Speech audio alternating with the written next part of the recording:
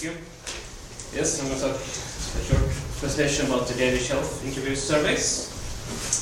And I'm from the National Institute of Public Health. And the institute is Denmark's National Public Health Institute. It's a research institute under the Faculty of Health Sciences at the University of Southern Denmark. And previously, the institute belonged under the Danish Ministry of Interior and Health. And the institute is located in Copenhagen.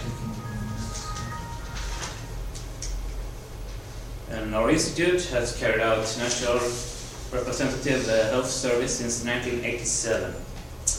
And the service has been carried out in 87, 94, 2000 and 2005. But also in 2010. But the last one is a little bit special, but I will get back to that one. The purpose of the service is to describe the status and trends in health and mobility in the adult population, and in factors that influence health status. And by adult population, we mean 60 years or older. All samples are drawn at random from the adult Danish population. And that includes the persons living in institutions. And we do this using the Danish civil registration system. And that each state has a unique personal registration number, as that is possible.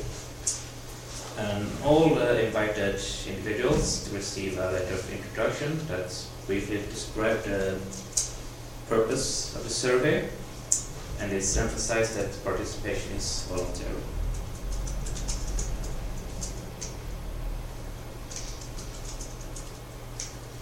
Okay, this is the main elements of the Danish Health Interview Surveys.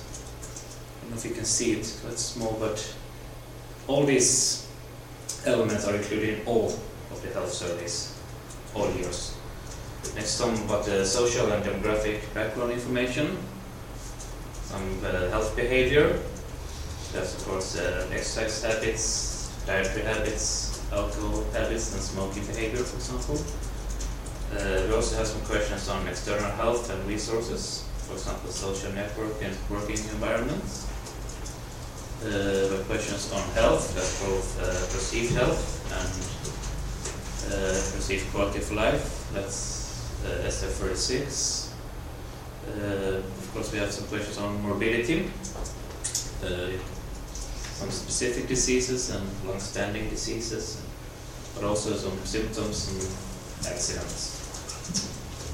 We also have a question on illness behavior, that's use of medicines and contact of health services.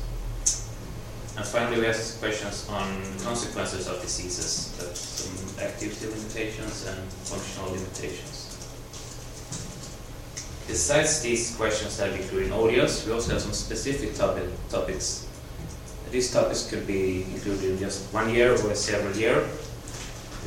Examples there, for example, chronic pain, dental status, use of illicit drugs, sleeping habits, ethnic background, and so on.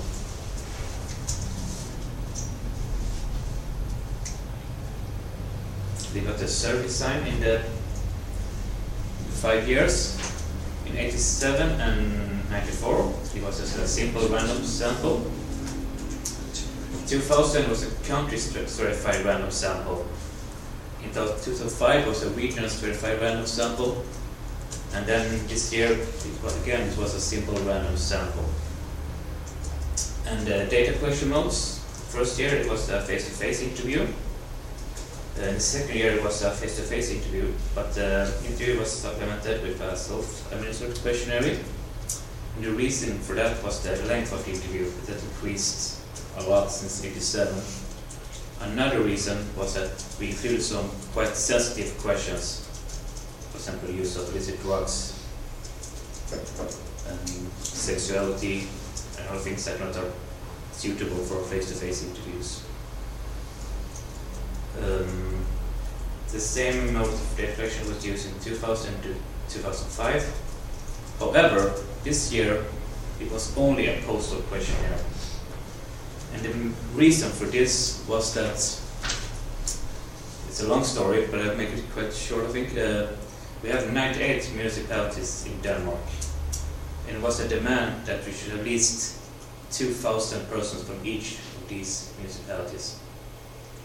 There should be over 200,000 people. It would be possible to do face-to-face interview with all those persons.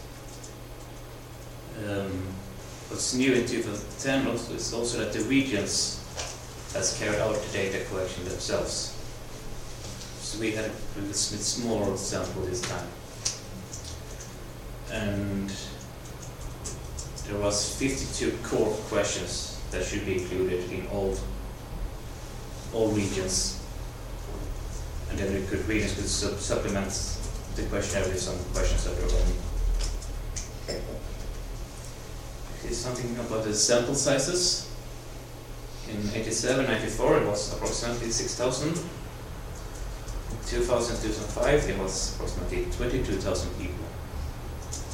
And in 2010 it was 25,000 people.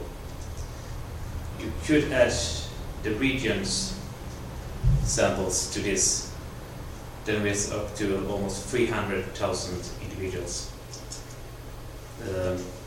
I choose not to include that because it's a little bit insecure if how we can get access to those data. The response rate has unfortunately declined. That's what we've seen in most Western countries in the last decades. It was almost 80% in 87, but it dropped to 67% in 2005.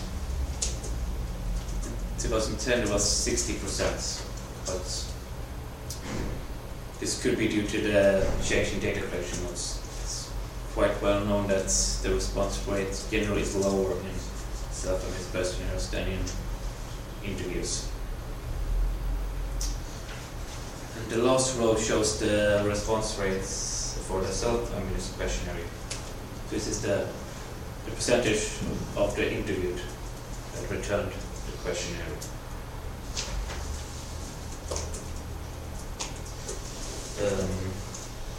Surveys have been cross-sectional. However, the follow-up sample in 2000 intended to be both a panel of the survey in 94 and sample by both dates. Hence, subsample consists of 3 parts. All persons divided in the survey in 94 are still alive and living in Denmark in 2000. And it was supplemented with persons aged 16 to 21 years in 2000 and persons who obtained Danish citizenship between 94 and 2000. So there's 3,417 individuals completed the interview in both 94 and 2000. And this follow-up sample was re-invited in both 2005 and 2010. So we have quite many persons that we interviewed 4 times. I don't know how many that was interviewed in 2010, but you can see that it was in all 2,598 persons that completed the interview in both 94, 2000 and 2005. Hence, it's possible to do some follow-up studies on this data as well. I should also briefly mention the Danish National Court Study. It's a registry-based follow-up database of the health interview service, conducted from 1987 to 2005. Of course, 2012 will also be included. This is possible, of course, since all Danes has a unique personal registration number. So we link on individual level to different registers. Hence, it's possible to get information on mobility, mortality, and other relevant information for all invited subjects. And that's both respondents and non-respondents, of course. When you say obtain from them or obtain it independently? Oh, it's obtained independently. We link it to registers. You can see here which registers we have linked our survey data to. Maybe it's hard for you to see, but I can see that, for example, the register cause of death, the Danish National Hospital Register that contains data on all hospital admissions, the Danish National Health Service Register, the Danish Cancer Registry, the Danish Drug Prescription Register.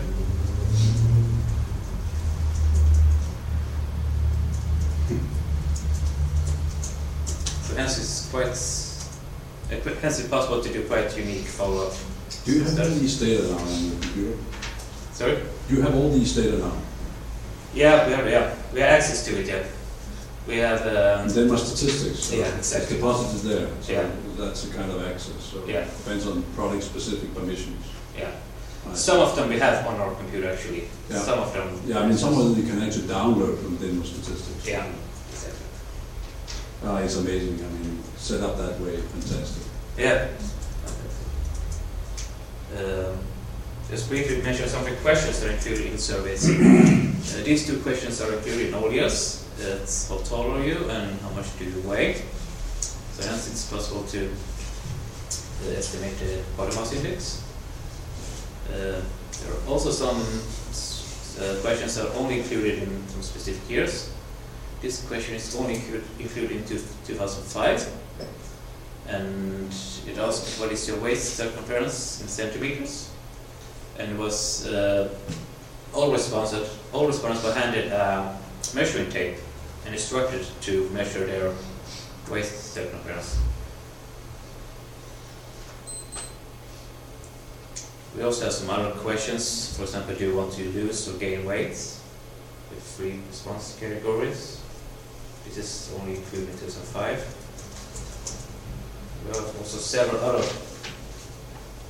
questions about losing weight or how you your weight, for example, that are included in some specific years.